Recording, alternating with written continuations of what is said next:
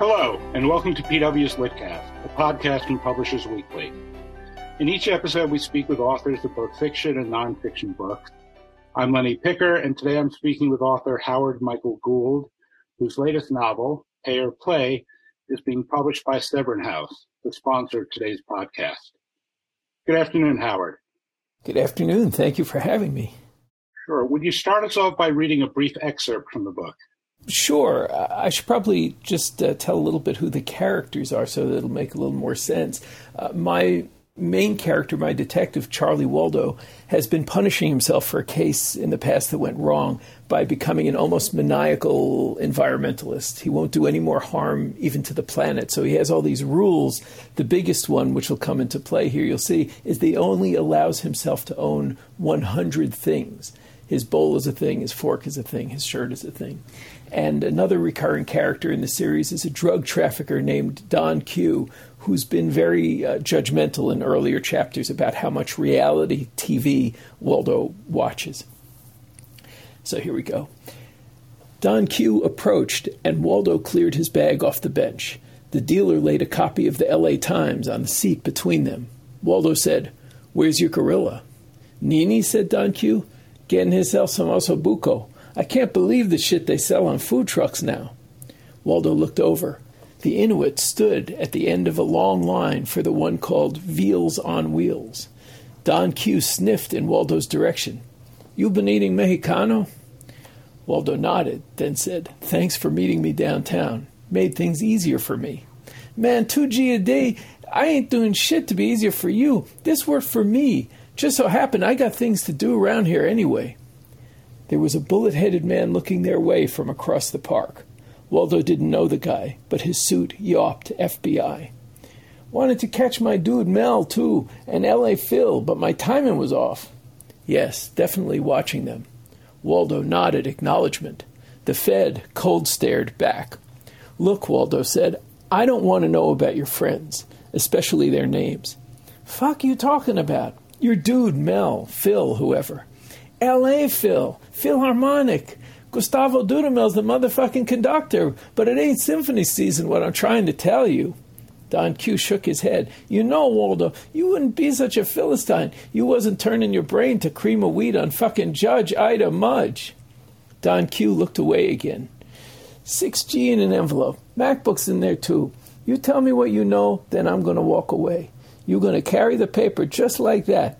Don't remove the items till you're on your bus and halfway back to Podunk. The computer was a thing, and the newspaper was a thing, and the envelope with the money was a thing, although he didn't intend to accept the cash, and if he left the cash in the envelope, then it was only two things. But he also had to give Don Q back the burner flip phone, which the dealer would probably tell him to toss. But since Waldo obviously wasn't going to dump all that lead and copper into a trash can to be hauled to a landfill, that meant he had to hang on to it until he found a trustworthy e-waste collection site, which would throw off his day and still leave him with 101st thing. In fact, 102nd until he recycled the newspaper. "Fuck your mind out, Waldo. You going to tell me what you got or what?" Thank you for that. So you've talked about the characters. Can you put this conversation in the context of the book without spoiling the plot? Yeah. Early in the book, and this is actually the secondary story in the book, but it's one of the first things that happens, is that Don Q, who's this drug trafficker with whom Waldo has a very complicated history of favors and threats, and there have been some deaths in there too, shows up wanting to hire him actually to do some work for him to figure out what happened to a homeless man who was found drowned in a mini mall fountain in 2 inches of water. And it was just a mystery that the cops wrote off as an accidental drowning. And Waldo doesn't know why he wants to know this information, but he's not very comfortable working for him. But then again, like I say, there are threats and complications, so he starts down the road.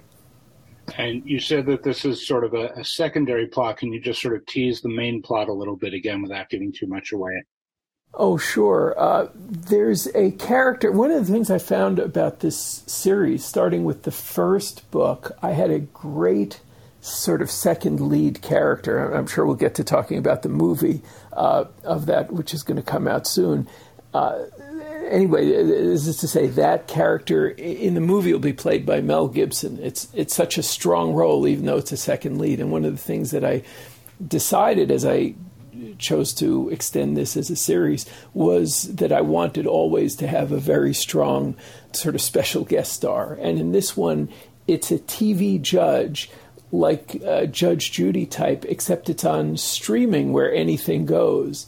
And it's sort of a cross between Judge Judy and Jerry Springer. So it's sort of a foul, tawdry, completely addictive show, which has made her such a big star that she's gotten an offer for a Judge Judy-sized contract, and this was one of the things that I just couldn't resist writing about once I read what Judge Judy used to make on her old show, which was almost $50 million a year, which is about $1 million a week, of course. And she would shoot 5 episodes in one day, which meant Judge Judy was getting paid $1 million a day to be Judge Judy. And I thought, well, if I have a character like that, but just a little more salty and spicy, that character would be a great target for blackmail. So it's a blackmail case, and that's part of where the title Pay or Play comes from. And could you sort of go back a little bit in time and talk about how you came to start the Waldo series? Well, actually, this all happened kind of backwards. I've had a long career in Hollywood as a writer and producer and director and TV showrunner, mostly in comedies in television. But I had started writing some dramas and getting hired to write detective dramas with comedy in them. And in looking for one to go pitch, I came up with this character of Waldo, partly inspired by a video called The Story of Stuff, which was really about how we were destroying the planet in pursuit of a planned consumerism, which was also making us miserable. And I got kind of obsessed by that and went out and pitched this character as a show and didn't have any luck selling it then. But about 1.5 years later, a movie producer came to me and said, we'd like to hire you to write some detective thing with comedy. I wrote it as a movie. And then we started running into the usual difficulty of getting an independent film up and going. But I loved the character and the story so much that I got the rights back and wrote it as a novel, sold that right away, and in the aftermath of that, the movie happened. And I just enjoyed it so much, and it was sort of so nicely received by critics and readers that I decided to write a second, and now here's a third, and I'm working on a fourth. So, you spoke about, the inspiration, ironically enough, given your character sort of being a thing rather than a person. Is there any person that, at least in part, inspired the character of Waldo? Is there any part of you in him? There are definitely parts of me in him that one of my kids, my daughter, points to, sort of bits of obsessive compulsiveness, I guess. But Waldo is a much more devotedly good person than I am. Although readers sometimes, I guess, assume that you must be the character. I'll get the occasional email from someone who says, I'm halfway through the book and I'm loving it, but I have to ask you, do you really do all this stuff? Because Waldo, in addition to the things, he won't drive a car. He won't eat any food that's been packaged. He's so set on keeping a zero environmental footprint. Right, and I shortly before the scene you read to us, I believe that when he orders tacos from a food truck, he wants to eat it on the counter rather than have a paper plate be used. Right. At least that way. Right, and then has to talk one of the guys on the food truck into tossing him a dirty towel to wipe his hands because he doesn't want to use napkins, paper napkins. I think if I'm remembering correctly, when I looked on your website, you actually refer to him as ecomaniacal. I do. That's not mine. I want to give credit. That was William Kent Kruger's. take on him. And it came from a blurb he gave me, and he's been a great champion of these books. And so I want to give a shout out to him because he's one of my favorite authors as well. So is there a way in which his ecomania, his feeling of global responsibility shapes the way he investigates crime? Well, it limits what he's able to do. I mean, and this was going back to the original thought of why this would be a good TV series. It's just the simple kind of thing, as happens in the first book, if somebody hands him a business card to be able to get in touch and he can't take it. And in this new book, because it's about an old case, I might kick this in here too. So it's a blackmail over something that happened 35 years ago in college. There was a fraternity hazing death that probably went under investigated. And one of the things that was interesting to me, having gone to a fancy small liberal arts school in the 1980s, was seeing the way people sort of shot out into the world, into very interesting roles in public life or private life or in the ensuing years. But as Waldo has to go track those people down, he's got to figure out how to get from place to place in the most environmentally responsible, over-responsible way. So it's just the little things of the fabric of his day that make investigation more difficult, or at least overly self-conscious. So this is the first in the series that I've read. As I mentioned to you before we went on, I'm looking forward to reading the first two. Thank you. And I guess given how important ethics are to him and how important, doing the right thing is, and that sort of level of seriousness that, I guess in the real world might border or cross the border into the off-putting, it was a little surprising that he became addicted to this, reality courtroom show. And I'm wondering what part of his character that sort of tapped into or appealed to. It's funny. It's just an old writing trick.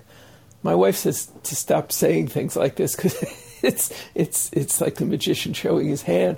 But it's an old writing trick to make a character more interesting and dimensional by giving them an aspect which is very different from who they are. I know a famous person, an actor, who's a very, very, very gentle person in real life, but who absolutely loves cage fighting, for example, And I was trying to find something like that when I was first developing Waldo. I don't remember if it was in the movie versions or came in the book, but I wanted to give him something about himself that was not something he'd necessarily be proud of, but which was basically harmless. And so allowing himself 1 hour a day of just the junkiest TV was kind of fun. And in the first book, he was watching things like the show Man vs. Food and watching somebody eat a 12-patty hamburger, something like that, which is so the opposite of Waldo, who was watching that while he was eating the salad that he picked from his own self-sustaining garden. So you spoke about the origin of the concept that led into the book series. Did you back then, when you were pitching it as a series, or did you, when it morphed into a book series, have an arc for the character, a sense more than a book ahead of, where he'd be going, what would be happening in his personal life, or is it more sort of book to book? It's really book to book, which that's interesting. Nobody's ever asked me that question. It's surprising, I guess, no one's asked me that question. I'm a very, very, very thorough planner within the book. I'll spend half a year or more working out the story before I actually get to the chapter writing, which will take me another half a year or more. But I don't really, except for some vague notions of where it might go, I don't really plan ahead. And then as I'm finishing one, I start sort of making notes about the things in my life that I'm most interested in or ideas I might have for characters, and then just push those around until they sort of start to feel like things that would fit together into a story. But that's where it sort of surprises me is what happens to him next, a year or two down the road from the last time I went through that exercise. So for an interviewer, it's always good if you can come up with a question that hasn't been asked before.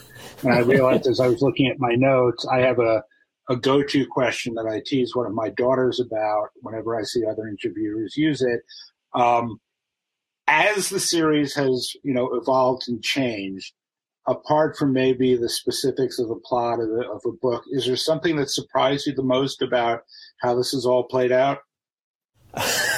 What I want to say is that now, so in the fourth book, I'm actually bringing back that actor character, that sort of vivid guest from the first book, whom Mel Gibson played in the movie. And, of course, Charlie Hunnam, maybe I haven't mentioned this, plays Waldo in the movie.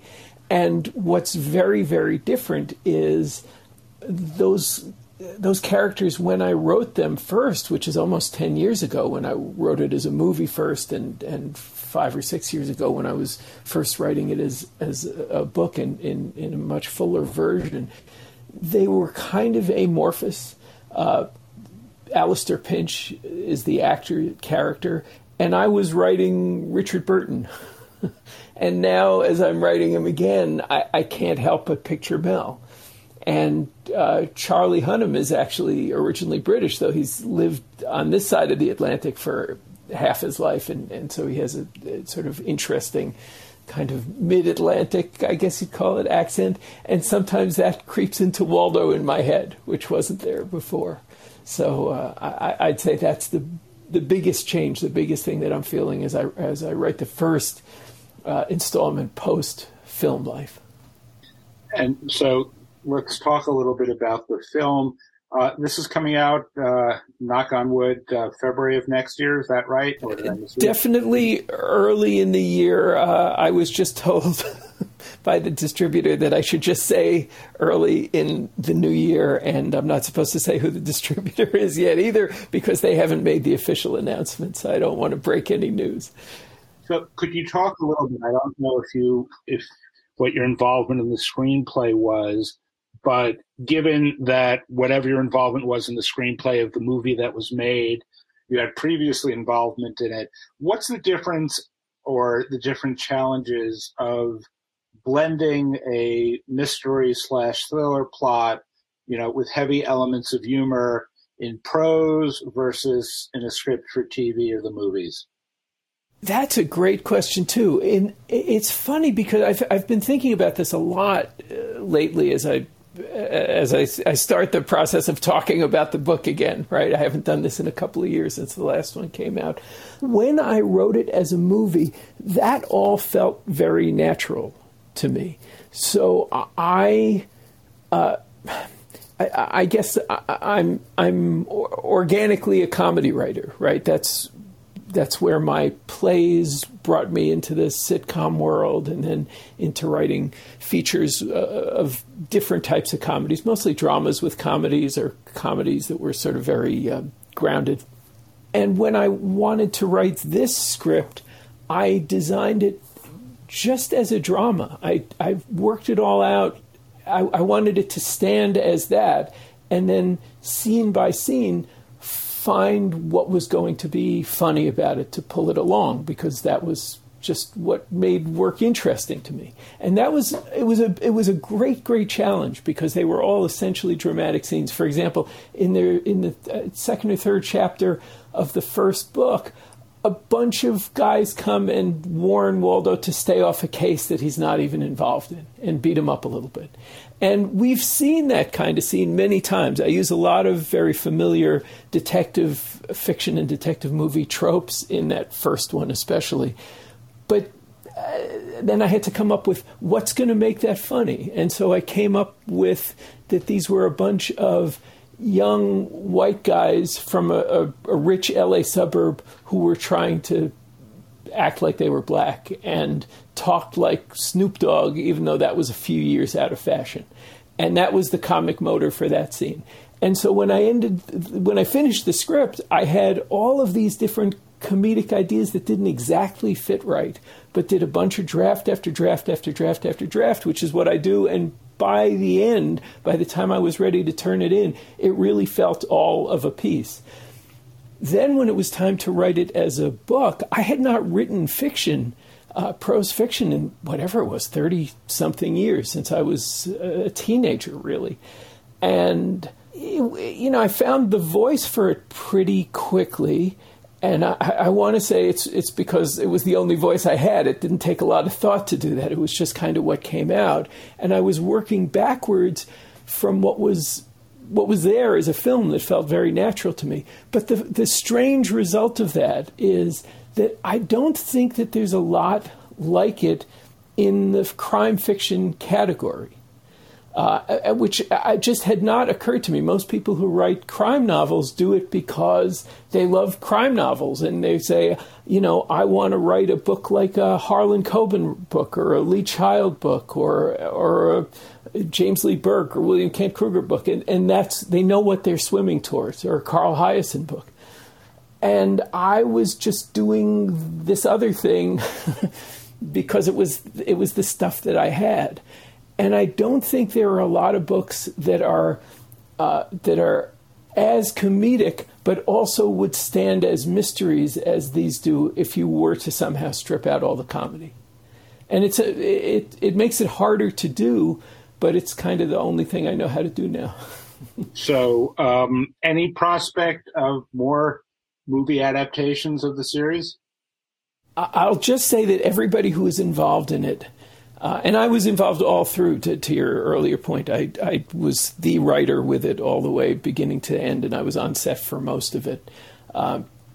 Everybody wants to come back and do it again. Charlie Hunnam and the other actors and the director and the producer. And I guess, we now have to see what the fortunes of the movie are out in the world, in this new post-pandemic world where I don't even know what happens with movies exactly. If it goes well, though, I would think the chances of us coming back and doing another one are very good, because everybody feels very good about what we made. It's a good movie. Well, as I said, I'm looking forward to catching up on the prior books and doing that before I hopefully get to see it in the theaters. So thank you again for your time today, Howard, and thank you, listeners. The book, again, is Howard Michael Gould's Pay or Play, published by Severn House. Please join us again soon for the next Litcast.